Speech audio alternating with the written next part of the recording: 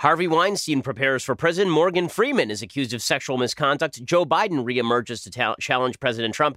And we check the mailbag. I'm Ben Shapiro. This is The Ben Shapiro Show.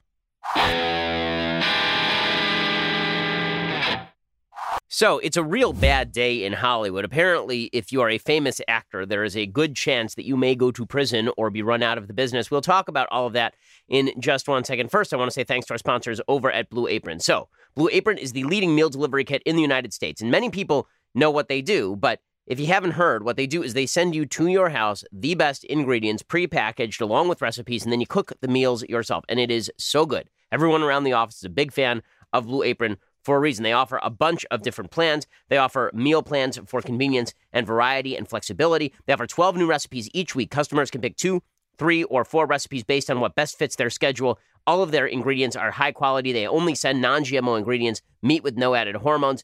Everybody around the office is using Blue Apron. It's become extraordinarily popular across the United States because, just listen to the kinds of dishes that you could be making in your own home with your kids, with your family, by yourself.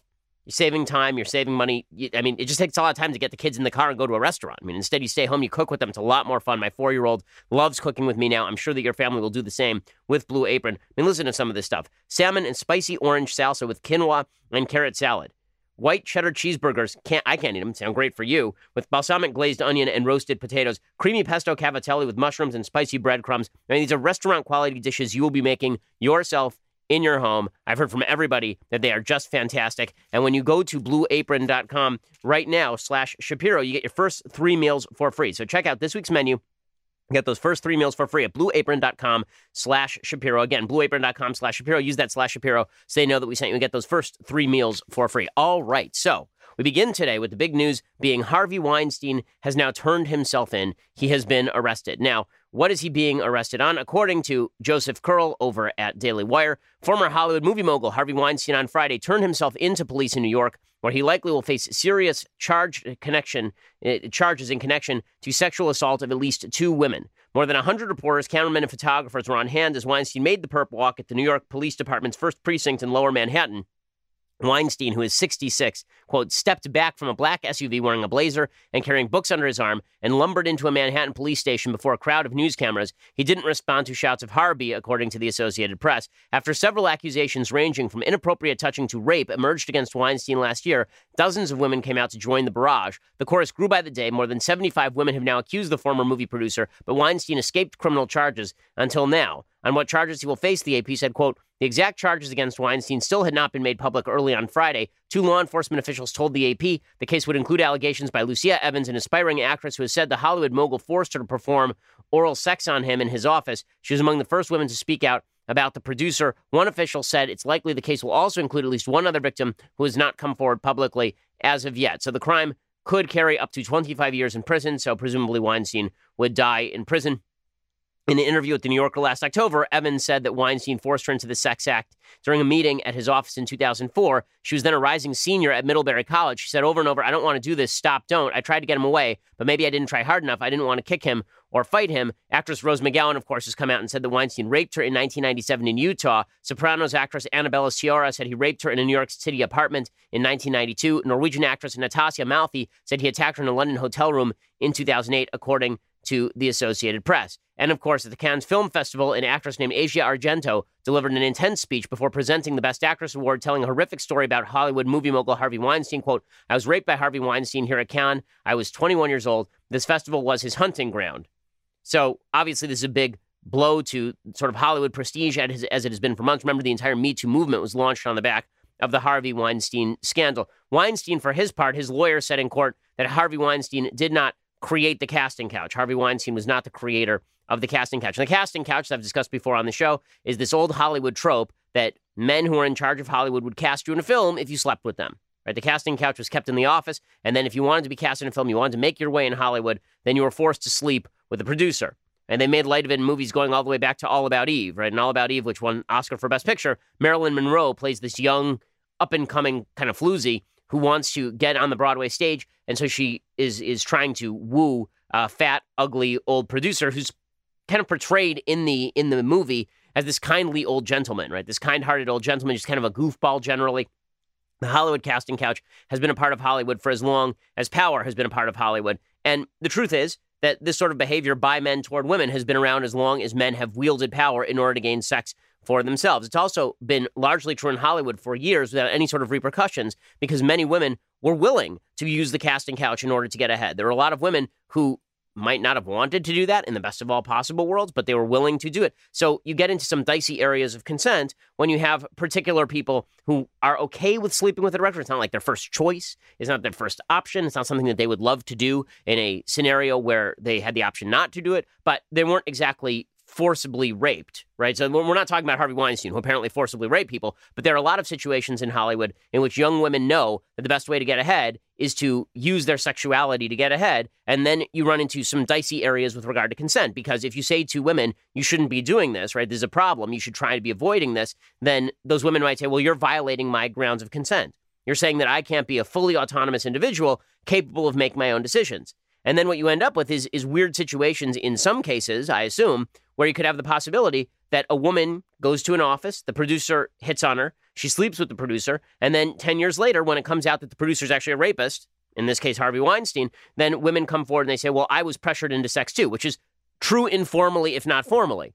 This is the problem with an entire culture that prizes promiscuity as a high value. Now, again, that's no excuse for actual rape. It's not any excuse for actual use of force. Harvey Weinstein should go to jail for the rest of his life. If any of these allegations are true, he should go to jail for the rest of his life.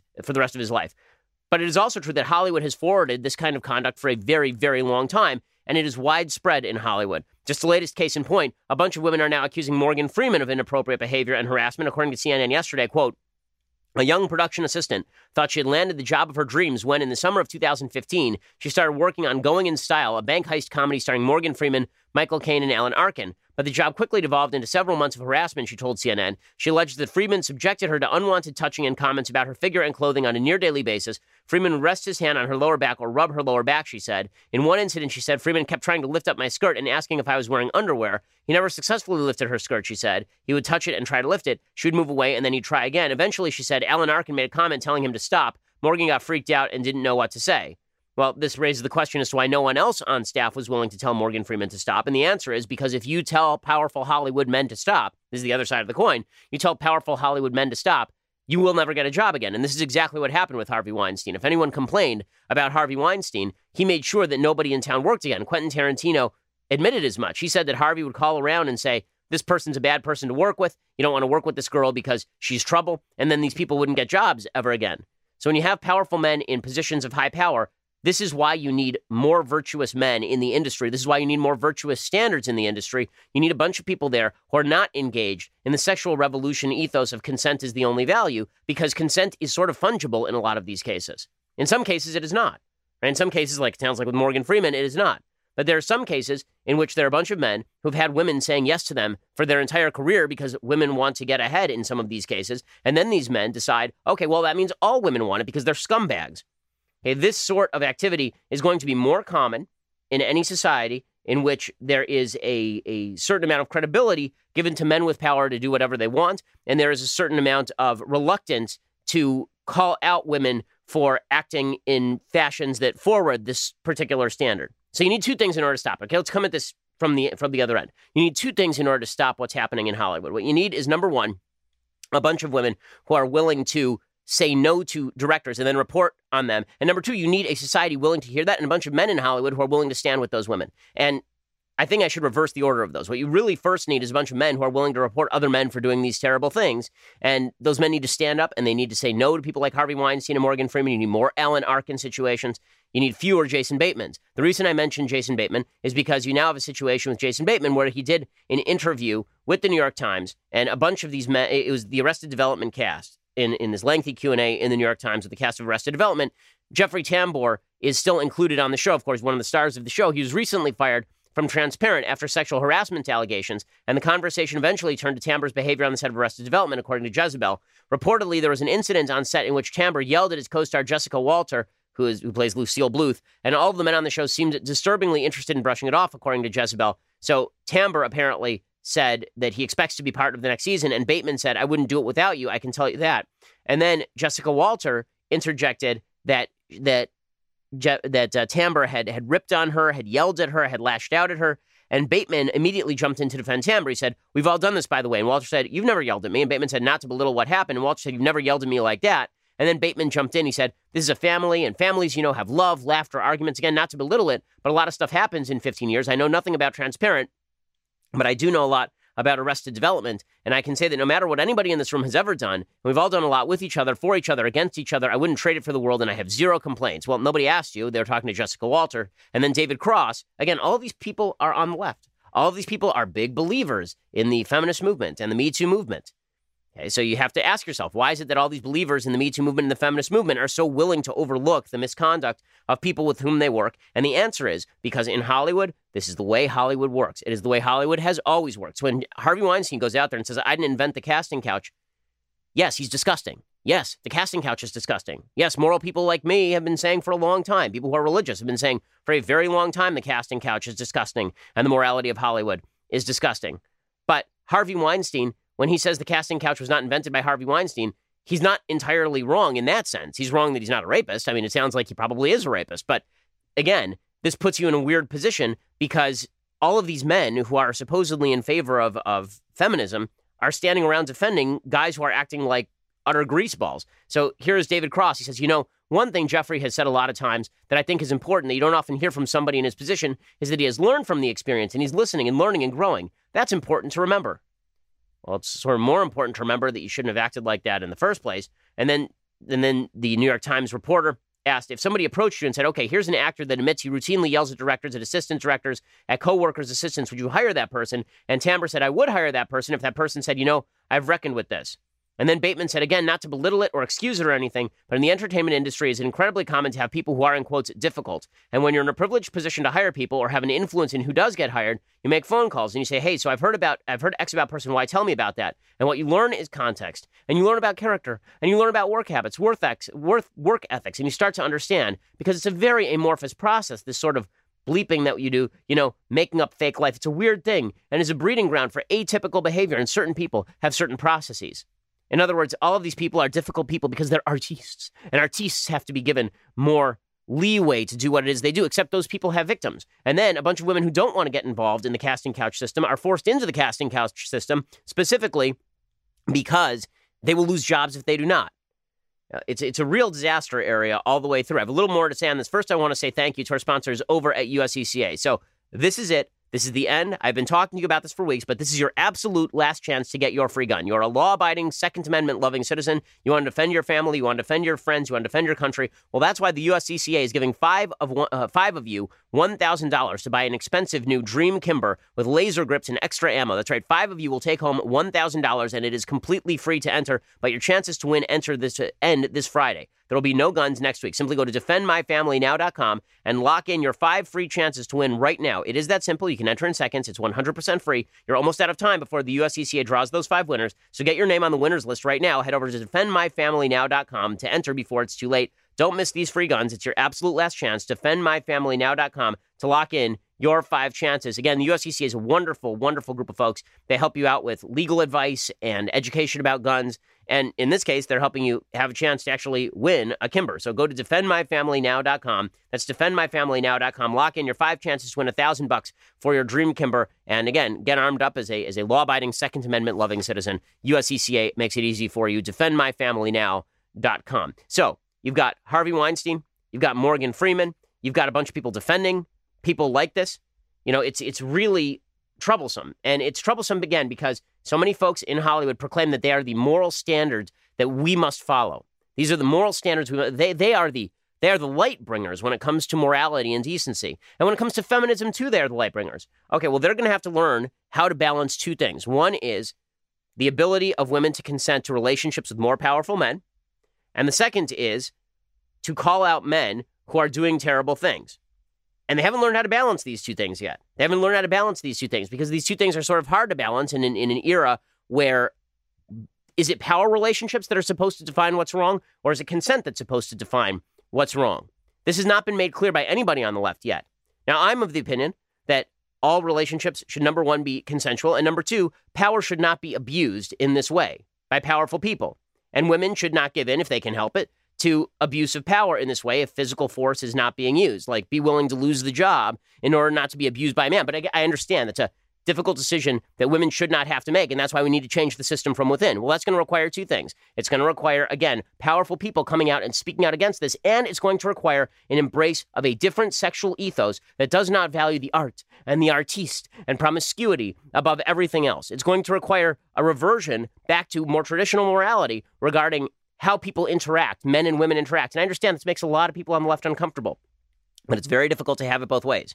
You can't say that men and women are just playing around and then also be surprised when it turns out that men are willing to abuse that system in order to do terrible things. That doesn't mean the men shouldn't be punished. They should be punished. But the snapback is what some people in Hollywood are finding so odd to deal with. And again, I think that there's a way to fix all of this, but I don't think it can be fixed in the absence of a root change in mentality about how men ought to treat women and how women ought to treat men. Fortunately, there is good news. The good news is Hollywood has its priorities straight when it comes to President Trump. So Robert De Niro, who's a frequent critic of President Trump, and he's been playing Special Counsel Robert Mueller on Saturday Night Live, he talked Tuesday about he'd like to bar the president from eating at his Nobu restaurant chain, which I'm sure Trump will just be devastated to learn. The Daily Mail reported that De Niro, a co-founder of the Nobu restaurant and hotel chain, insisted he would not let Trump eat in his restaurants and that he would leave any other eatery where the president entered. If he walked into a restaurant I was in, I'd walk out, said De Niro. Well, Chef Nobu Matsuhisa, who's De Niro's co-owner, then joked it was his dream for Trump to sit next to De Niro so he could make them sushi. De Niro, of course, has spent a lot of time ripping on Trump. This is the way it works in Hollywood. The sort of virtue signaling that matters is not the virtue signaling where you stand up and you call out actual predators in Hollywood. That's not virtue signaling. Real virtue signaling, of course, is going and talking about how Trump should not come into your restaurant. And by the way, it's not because Trump has this record with women. Okay, again, people in Hollywood probably don't care about Trump's record with women. They care a lot more about President Trump's politics. They'd say the same thing about George W. Bush. When Mitt Romney was running in 2012, they would have said the same thing about Mitt Romney because these are the actual values in Hollywood. Hollywood likes to pretend that it has values with regard to treatment of women. It doesn't. Okay, Hollywood has no regard for the values of women. It has no regard for the sexual autonomy of women. It has no regard for power relationships between men and women, but it certainly wants to make sure that a Republican doesn't enter its restaurants. There are certain things in Hollywood that'll ensure that you never work again. Being against same-sex marriage is one of them. Being pro-life is a pretty good indicator you're going to have a tough time working. But sexually harassing the help for years on end, you can do that so long as you're a powerful dude. And most people will go along with it. And that's why as soon as you see a gap in the particular dam that's holding back all of these revelations in cases like Harvey Weinstein or Morgan Freeman, you watch. There will now be 15 women who come forward and say all this stuff because they've been held back by this entire wall of silence that's been created around Hollywood by Hollywood about this sort of evil behavior by people like Harvey Weinstein and people like Morgan Freeman. All these women are going to come forward now because now they feel it's safe. There's safety in numbers to come forward, but you don't want to be the first one because if you're the first one, you end up like Rose McGowan and you lose your job and you never work again. That's Hollywood's fault. Really, truly egregious and disgusting stuff. Okay, well, meanwhile, Joe Biden, the former vice president of the United States, he is out there politicking. He obviously wants to run for president again. He wants to run for president. He ran in 2008, didn't go anywhere. He wants to run for president again in 2020 against President Trump. And he has a serious shot of winning the nomination because presumably President Obama would endorse him as his former VP. Well, Joe Biden is doing this routine where he is suggesting that President Trump has abandoned GOP values. I find this utterly hypocritical and hysterical. This is not your father's Republican Party. This is a different deal. They are not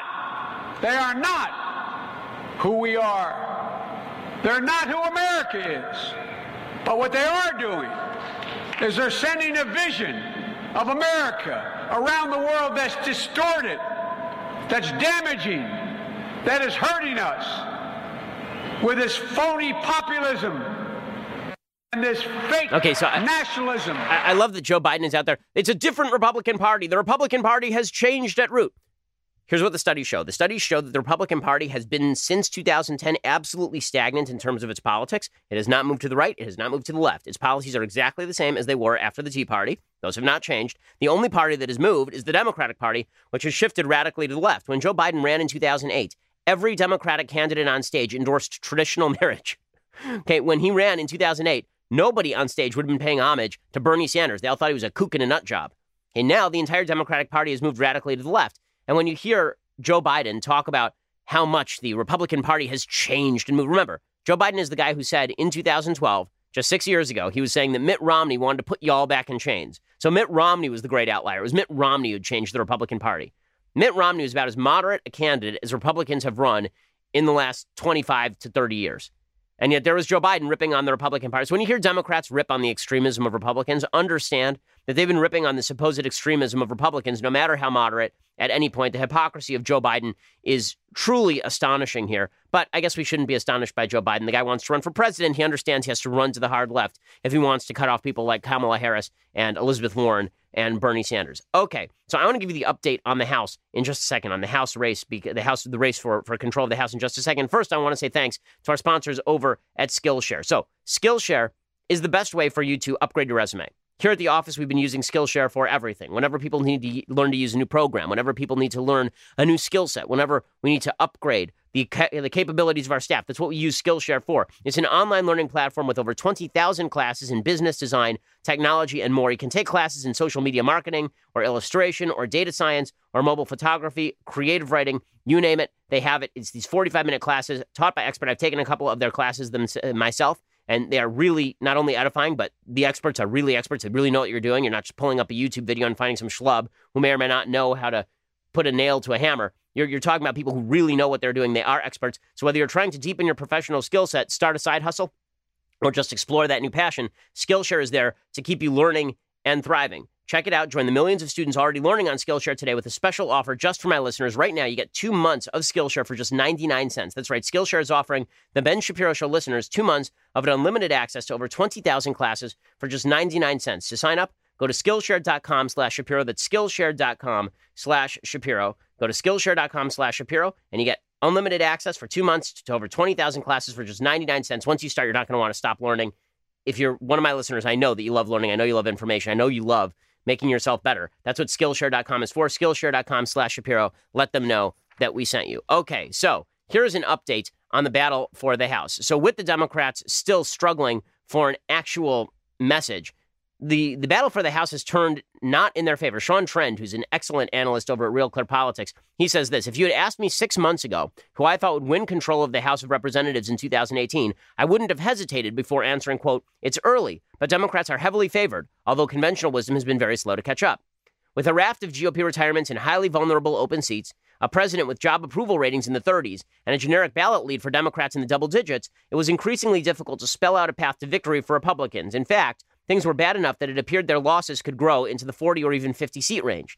Things have changed, says Sean Trend. If the election were held today, it is not clear who would hold the chamber. I might put a thumb on the scale for Republicans, but right now, and it is still early, the House is likely to be close, like really close. Once again, conventional wisdom seems slow to catch up, with analysts still discussing the toxic environment for Republicans.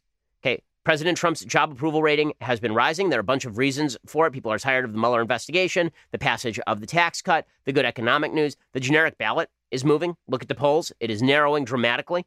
And in mid-December, the Democratic lead was around 13 points. Today, it is at 3 points. That is a massive movement.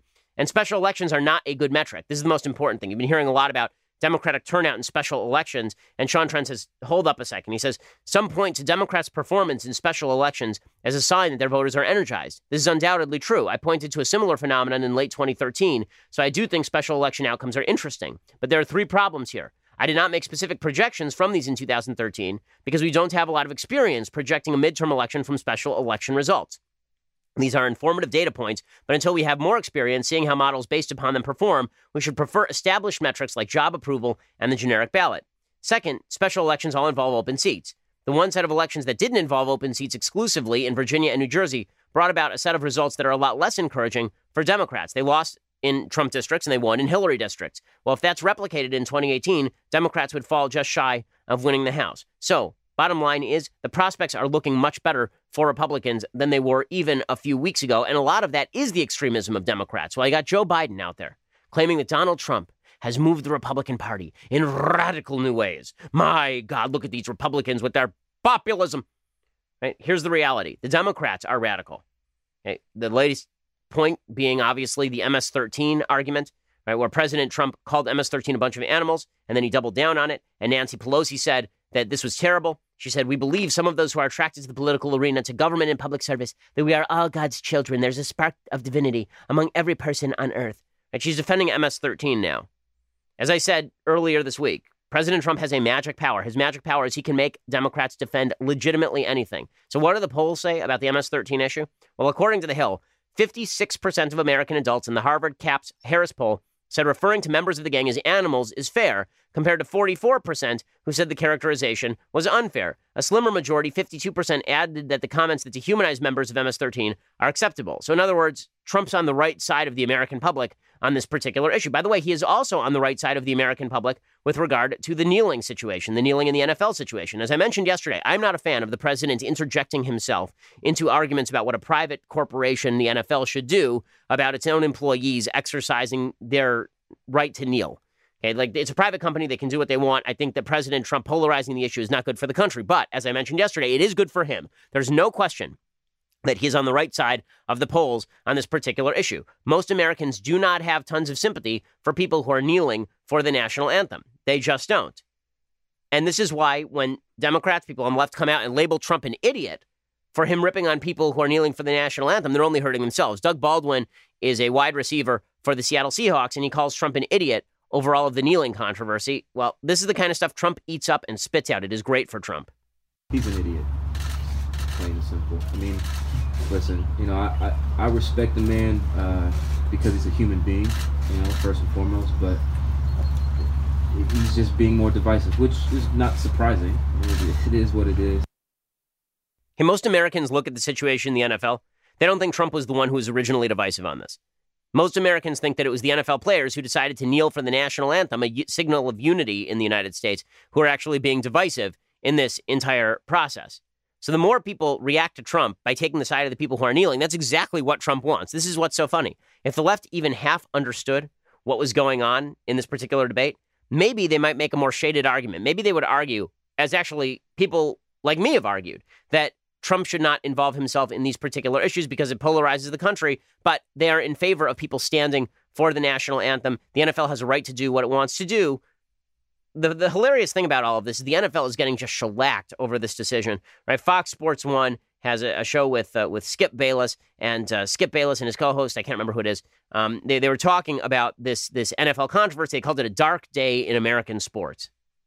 Bell is highly respected. Very. He's not a shock jock. He's not over the top with his criticism. He's very even-handed. He is a black man, but that's a strong, powerful conclusion from Jarrett Bell about what just happened. And it does feel to me, from this side of the desk, like it was a dark day in American sports. Okay, it's so hilarious that this is this quote dark day in American sports. His co-host is Shannon Sharp there. This is such a dark day in American sports. The NBA has had this exact same policy for a long time. Okay, the NBA has had this policy since like 1994, 1995. And yet nobody's complaining about that. They only complain when the NFL changes the policy because it looks like a quote unquote win for Trump. And by the way, the implication that Trump is a racist and that's the reason he cares about all of this. Yesterday, Donald Trump pardoned the late black boxing champion, Jack Johnson. Okay, Jack Johnson was issued a posthumous pardon. He was the first African-American heavyweight champion. He was jailed a century ago due to his relationship with a white woman. Okay, he was accused of violating federal law by transporting his white wife, a woman who later became his wife named Lucille Cameron, in 1912 across state lines. It supposedly violated the Mann Act and sexual trafficking. Of course, that wasn't true. It was trumped up. But Jack Johnson was convicted. He was convicted nonetheless. He died in 1946. Okay, the president signed the pardon, and yet we're still hearing from people that obviously all of his stances here are due to racism. It just doesn't wash in terms of public relations. Okay, so I have a little bit more to say about sports and where America stands in just a second. First, I want to say thanks to our sponsors over at Tommy John. So, Tommy John makes the best underwear that you will ever wear. Okay, you don't think a lot about your underwear, but the truth is that after you've worn your underwear, this cheap pair of underwear that you got, after you've worn it 5 or 6 times, it's gone through the wash, it's starting to fall apart, it's starting to sag, it's starting to roll on you. Okay, Tommy John doesn't do any of those things. More than 500,000 dudes have switched to Tommy John. They use proprietary fabrics, innovative designs to make sure the legs never ride up, the waistband never rolls down. It is impossible to get a wedgie. Would have been amazing for me as a teenager if it had been impossible to get a wedgie with underwear. Unbelievable. Plus, Tommy John has a time-saving horizontal quick-draw fly that can only be described as incredible. If you don't believe me, you can try it for yourself. Okay, because Tommy John is backed by a best pair you'll ever wear or it's free guarantee, so you have nothing to lose. Join the revolution against uncomfortable undergarments. Make the switch to Tommy John. There is no adjustment needed. Tommy John. Okay, go to TommyJohn.com/Shapiro. You get 20% off your first order. Pretty solid deal. TommyJohn.com/Shapiro. 20% off your first order. These things are well made. I mean, they've gone through the wash for me many a time, and they always come out as good as new. They're really great. TommyJohn.com/Shapiro. 20% off. Again, use that /Shapiro to let them know that we sent you. These underwear are just terrific. Okay, so before I go any further on the sports front, first I want to say that you have to go over and subscribe. You have to, okay? We're going to do the mailbag in just a little while here. If you subscribe, you get to be part of the mailbag, so congratulations to you. Ask me all of your deepest, darkest questions, and we'll answer them publicly and hopefully not humiliate you too badly. You get all of that when you subscribe. So go over for $9.99 a month at Daily Wire. You can subscribe. $99 a year gets the annual subscription. The subscriptions also come with some other great features, such as we are doing events in Dallas and Phoenix. If you had been a subscriber, you would have been able to buy first seats at these events. You would have been able to get a VIP ticket at these events as a subscriber before anyone else. And that means we could have met. But now we can't meet because you're not a subscriber. So if you want to meet, then you should subscribe. I mean, this is what I'm saying to you, folks. I don't know what to tell you. If you want to help out, the show, obviously, also get a lot of letters. How can I help? Subscribe. It really does help us. Check it out. Also, I'd like to point out that on Sunday, we are bringing you our Sunday special. Our Sunday special this week features Dr. Drew, which is pretty cool. So Dr. Drew stopped by, and the conversation, I will say, is definitely freewheeling. Here's Dr. Drew talking about how awesome it is. Hey, I'm Dr. Drew. I'm very excited to be a part of the Ben Shapiro Show Sunday special. And Ben and I are going to talk about everything. I want him to change my mind. I want to grow and build, and maybe a little philosophy, maybe a little psychology.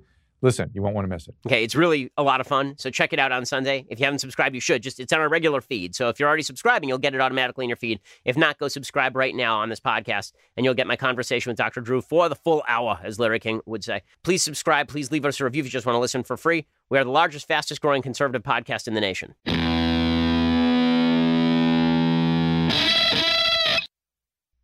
Okay, so final note on this whole NFL controversy. I think the whole thing is overblown. I think it's overblown because two things can be true at once. One, we do not want to pressure corporations to crack down on people for their speech. Second, if it is actively impeding a corporation's ability to distribute the product. Okay, if the free speech amounts to you providing a design flaw in the product itself, then the corporation, it seems to me, has every right to do something about you. Okay, so as I say, me speaking at a private college and being barred from a private college, they can do it, but I think it's stupid. You boycotting the NCAA over an unrelated bathroom policy in the state, I think is stupid. You boycotting Brendan Eich from Mozilla Firefox because Brendan Eich was pro-traditional marriage and has no effect on the product, that's stupid. But the product the NFL puts on the field includes all of the visual product before the game, including the national anthem. So if the NFL says, listen, we're losing money because of this, because the product we are putting on, we believe to be inferior, at least in terms of how it is grabbing audiences, well, they have every right to do what they're going to do. And I think that's how you balance these two things. Okay, there are certain things that are inherent to the development of the product. There are certain things that are not. Again, if they wanted to kneel for the national anthem every day before they started their factory work, I don't see how that would really be a problem. But all of this is televised and has an impact on whether people watch the games or not. So people who are failing to make this distinction, they're friends of mine who I think are failing to make this distinction. I rarely disagree with my good friend David French. David had a piece in the New York Times in which he argued that the NFL should not have changed policy. They should have allowed everybody to continue kneeling. I'm not quite as sold on that, and I don't equate every situation in which a private corporation is trying to save its product with every other situation. A college campus is a place, obviously, for exchange of ideas.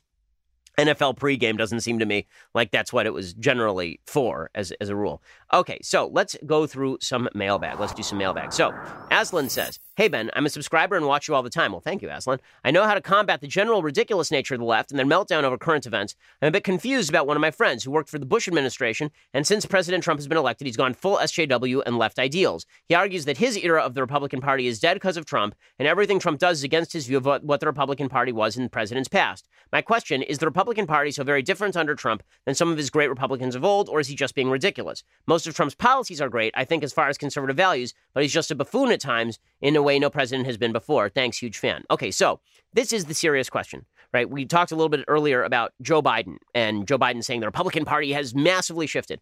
What was stupid about what Joe Biden said is he was saying that there was this populist move in the Republican Party. The policy is exactly the same as it has been for years. Right? President Trump has governed more conservatively than George W. Bush. President Trump's first year and a half of policy is a conservative dream in many ways, really. Like, as a conservative, as somebody who's very, very skeptical of President Trump's policies, I can say I've been very pleased by his policy decisions. That said, is Trump a difference in kind for the Republican Party? Yes. I mean, he is. I mean, there's no question that he is a man of different character than Republicans have elected before. In some ways, that's a good thing, right? In some ways, it means that he violates certain taboos that need to be violated. And that was certainly true when he moved the U.S. Embassy to Jerusalem, for example. It's also true when he attacks actual fake news. But there are obviously downsides to this. President Trump lacks character when it comes to women. I think this is obviously clear. President Trump has made statements that I find absolutely morally egregious. I've called them out on this show many times. You know, that is a sea change for Republicans, particularly if they go along with that sort of thing publicly, which is why I've always said that if Republicans want to maintain their moral center, they should clap for President Trump when he does good things, and he's doing a lot of those things. And they should boo President Trump when he does something bad, because President Trump can take it, and he's a human. And that means that all humans should be treated equally, not as idols, not as objects of pandering, but President Trump, when he says something truly bad, everybody should say, hey, that's truly bad. You shouldn't say that. And when he does something truly bad, they should say, hey, that's truly bad. You shouldn't do that. And when he does something good, you have to praise him. I think if you take this tack with your friend, then maybe you'll be a little bit more open to your messaging about the fact that Trump really hasn't changed a lot of policy on the Republican side of the aisle, because he hasn't. Jonathan says, hey, Ben, should the government force food producers to put nutritional information on their products? Thanks. No, I don't think they should. I don't think that the government has any business telling food producers what information to put on their products. In fact, I'm a libertarian on this. I'm not a big fan of the FDA. I think that the Food and Drug Administration, the idea that you needed a government agency to ensure the safety of your food, I think that's largely stupidity. I think there are private companies that could do just the same thing. Right? We have SAGITS that rates restaurants. I don't see any reason you couldn't have a private organization that essentially licenses food. Not licenses in the sense they can ban a food, but looks at a food and says whether it is healthy or not, whether it is good or not. Right? There are private organizations that I think could do this fairly well. And, you know, if one was dishonest, then there would be others that competed with it. I think this is something the market certainly has room for. I don't think there's a market failure taking place in food, in other words, right? You don't actually have to have an FDA telling you the ingredients in your light bulbs, although presumably they do. There are government regulations that force that sort of thing. I don't think that's necessary, because I don't think that most producers have an interest in killing their consumers or making food so bad for them that they never want to eat that food again. And competition allows you to do this. First of all, I think that the nutritional product information would end up on the bottles anyway, because I think that some creative producer would say, you know what, we should undercut our competition by saying we are completely transparent about what's in our food as opposed to our competition, which presumably would then drive the competition to actually put the nutritional products out there. I mean, you see this all the time, right? You see this in terms of diet products. So I'm not sure why it shouldn't apply to food more generally. Richard said, you've mentioned, usually when talking about one of your sponsors, about how you use an electric razor on only part of your face for religious reasons. Could you explain the doctrine in more detail, please? Sure. I mean, the quick answer is that in the Bible, it says that you're not supposed to shave the corners of your beard. And Orthodox Jews take that to mean that you are not supposed to use a straight edge to shave your face. And so I use an electric razor around my entire face, and then the jawline, and then below the jawline, there's certain commentators who say that you're allowed to use a straight edge below there because, when you're shaving your neck, that's really not a part of your beard. Okay, Dylan says, hey, Ben, what is your opinion on wives not taking their husband's last name when they get married? Do you believe that is harmful to their union, or is this something that shouldn't be of concern? Thanks. So my gut reaction is that it is important for wives to take their husband's last name, because you are now forming an independent unit, and you should have the last name because now you are part of a team. If you join the New York Yankees, you don't maintain that you are a Yankee Cardinal, right? If you sign as a free agent, then you become a Yankee. And it seems to me the same thing should be true. Now, there are people who say, well, why shouldn't you take your wife's last name? Well, listen, if you want to do that, you can. I think that's sort of emasculating to dudes, because I do think that there are male and female roles in a relationship, and a man who feels that he doesn't have any sort of leadership in his relationship with his wife is going to feel emasculated. This is just the natural human process. I'm not saying whether it's right or wrong. That is just natural. I'll tell you this. When I got married to my wife, I said she didn't have a middle name, and her last name, her maiden name was Toledano, and my wife I said to her that she could do like my mom, and she could actually take her maiden name and make it her middle name. Like, I shouldn't need my permission. She can do whatever she wants, right? She's an autonomous human being. But I said, if you want to do that, it's fine with me. I don't care. And it came time for us to go over to the Social Security office for her to formally change her name to her name, Shapiro, to Dr. Shapiro. And she went in and she said, I decided not to do it. And the reason I decided not to do it is because I want to take your last name. It's my gift to you. And I'm still a member of my old family, but this is our family now. Our family is the Shapiro family. And it meant a lot to me. It did mean a lot to me as a man. I promise you, women, if you ask men whether it means something to them, most men will say it means something to them because it is a sacrifice a woman is making of her family name And that should mean something. That's a sacrifice. Okay, so yes, I think it's important. And I think that it's enough of an important thing that you should ask your potential spouse about it. I don't think that let's put it this way. I think that the types of people do different things on this issue. If you are a hardcore feminist and you think that it's a real sacrifice to give up your last name for your husband's last name because this means he owns you now, I would suggest that you're not being generous enough to the husband that you're marrying. I don't think it's a matter of ownership. I think it's a matter of let's be on the same team.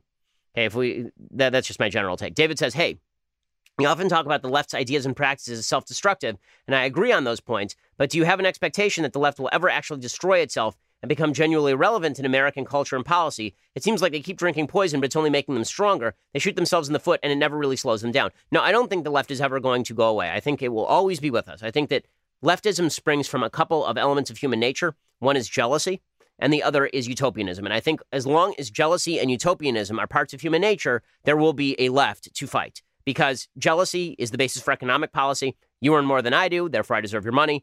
And utopianism is the idea that if we just shift government policy, there will be a huge number of new human beings will be created. And these new human beings will be transcendent human beings, better human beings, more generous human beings. And then we will all have a beautiful world where the unicorns prance and play in the meadows with raindrop smiles, right?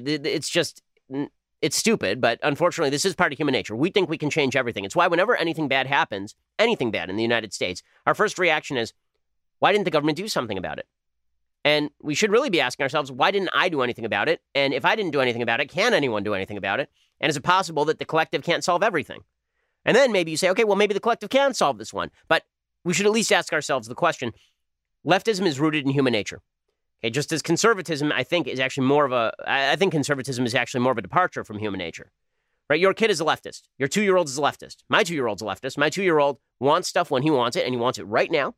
He doesn't care how he got it. He doesn't care what it came about. He doesn't care that if he screams now, it's not just going to appear. And he thinks that if I give things to him, then life will magically be transformed. Okay, and you are a communist in your relationship with your own family, right? You have a joint bank account. You share with your family. You earn from each according to his ability, to each according to his need is basically the rule inside my house anyway. But that does not mean that that is a good idea for the governance of society as a whole, or that it instills any sort of responsibility, which is why you have to fight the communistic nature of the family with the idea of teaching responsibility and inculcating responsibility in your children. Brian says, hi, Ben. O'Sullivan's law states that any institution not actually on the right will eventually end up on the left. The truth of this statement is indisputable. We see examples of this every day. The news media, educational institutions at every level, religious denominations, professional organizations, civic organizations like the Boy Scouts, corporations. What causes this? Is there any way to counter it? Well, in many ways, this answer is the same as my last answer. Any organization that is not overtly embracing particular principles about personal responsibility and God-given rights eventually is going to be eaten up by this quest for cosmic justice that Thomas Sowell talks about. And Thomas Sowell has a great book called The Quest for Cosmic Justice. I highly recommend that everybody read it. And it basically explains the desire of human beings to look for answers in places where they can't get answers. And organizations particularly are collective in nature. And that means that they tend to think they can solve everything through the collective. So it's not really a surprise they move in a collectivist direction. Michael says, hello, benevolent and fearless leadership hero. Wow, I like that. What are you getting His Holiness Pope Saint Michael Knowles and Saint Sweet Little Elisa for their upcoming wedding? I absolutely love the show, and leftist tears taste even sweeter in a Daily Wire tumbler. Thanks. Well, Michael, I appreciate it, and I appreciate that Michael is the person who wrote that. Right? It says, what are you getting His Holiness Pope Saint Michael Knowles? And the person who wrote this is Michael. So, Michael, nice try. But Michael already knows what I got, Michael, because we were sitting next to each other. Okay, so this is a good story. So the other day, there was an event that we had to go to. It was a really terrific event with some big-name Hollywood folks at like a lunch. It was really fun.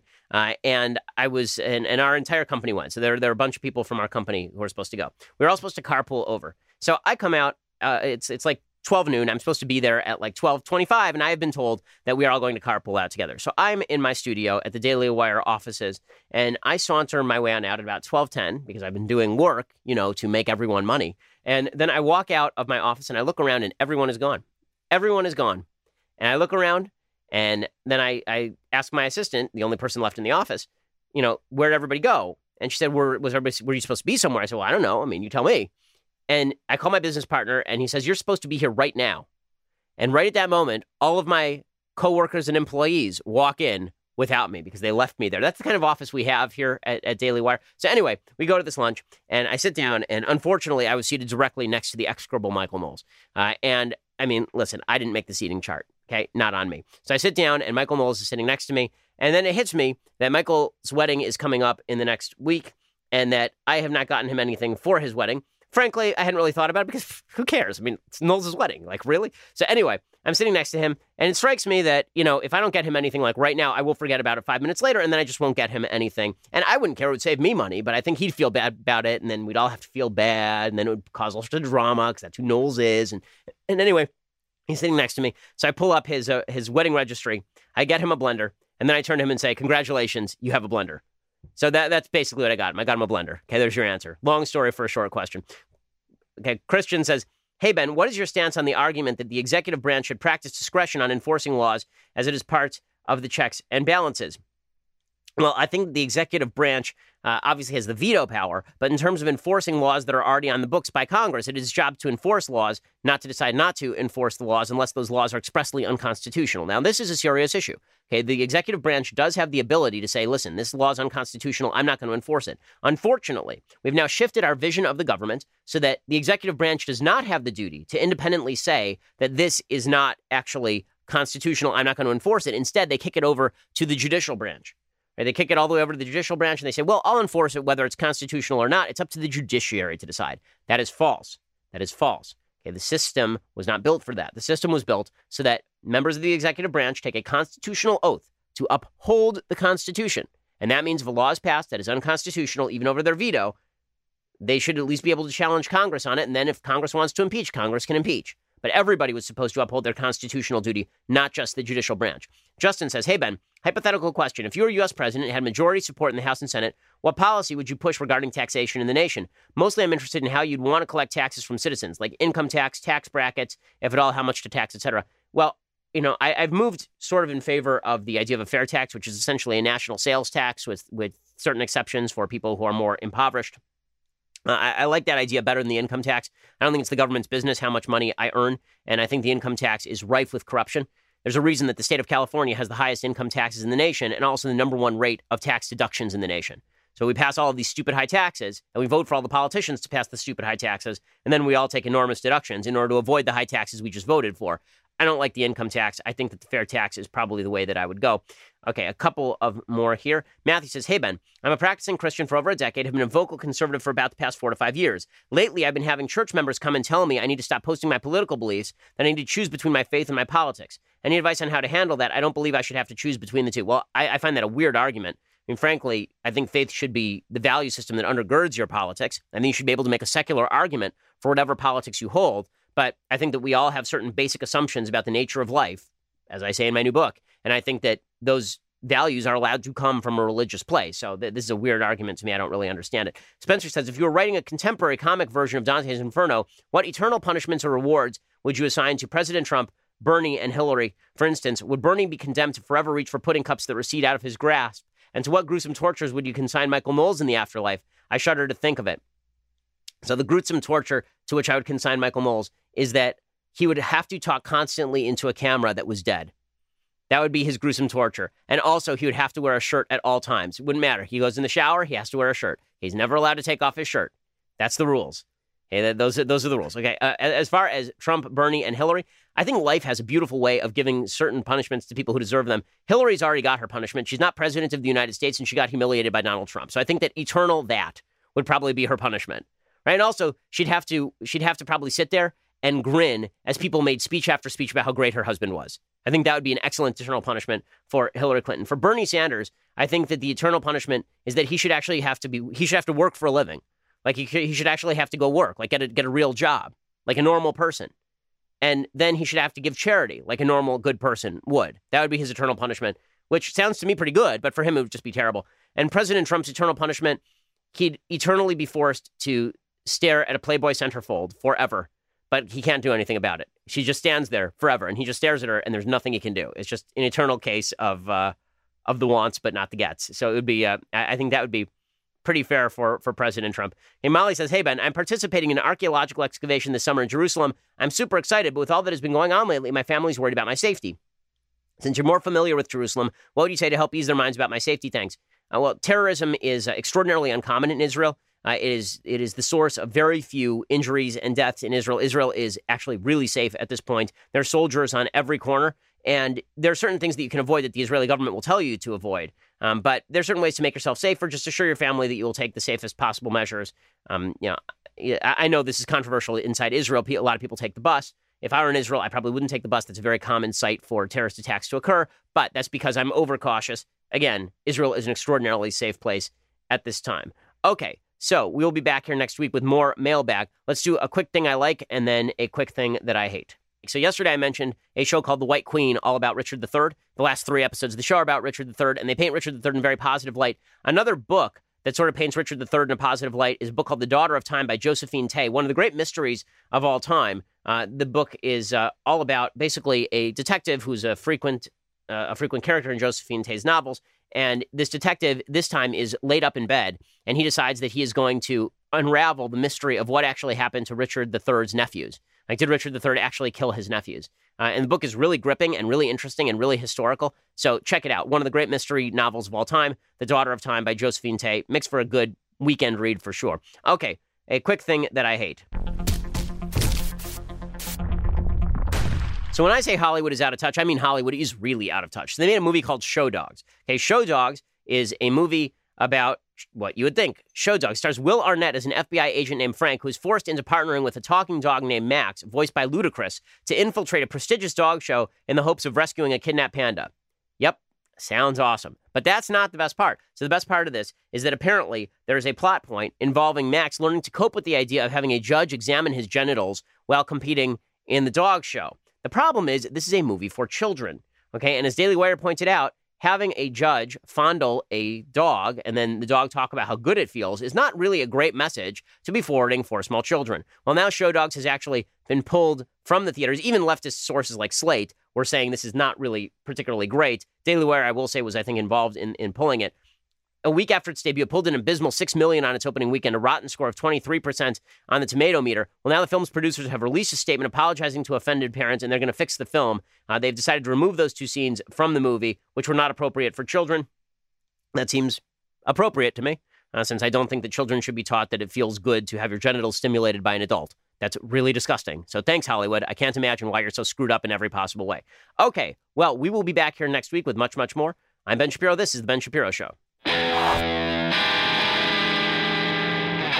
The Ben Shapiro Show is produced by Senya Villarreal, executive producer Jeremy Boring, senior producer Jonathan Hay. Our supervising producer is Mathis Glover, and our technical producer is Austin Stevens. Edited by Alex Zingaro. Audio is mixed by Mike Caramina. Hair and makeup is by Jesua Alvera. The Ben Shapiro Show is a Daily Wire Forward Publishing production. Copyright Forward Publishing 2018.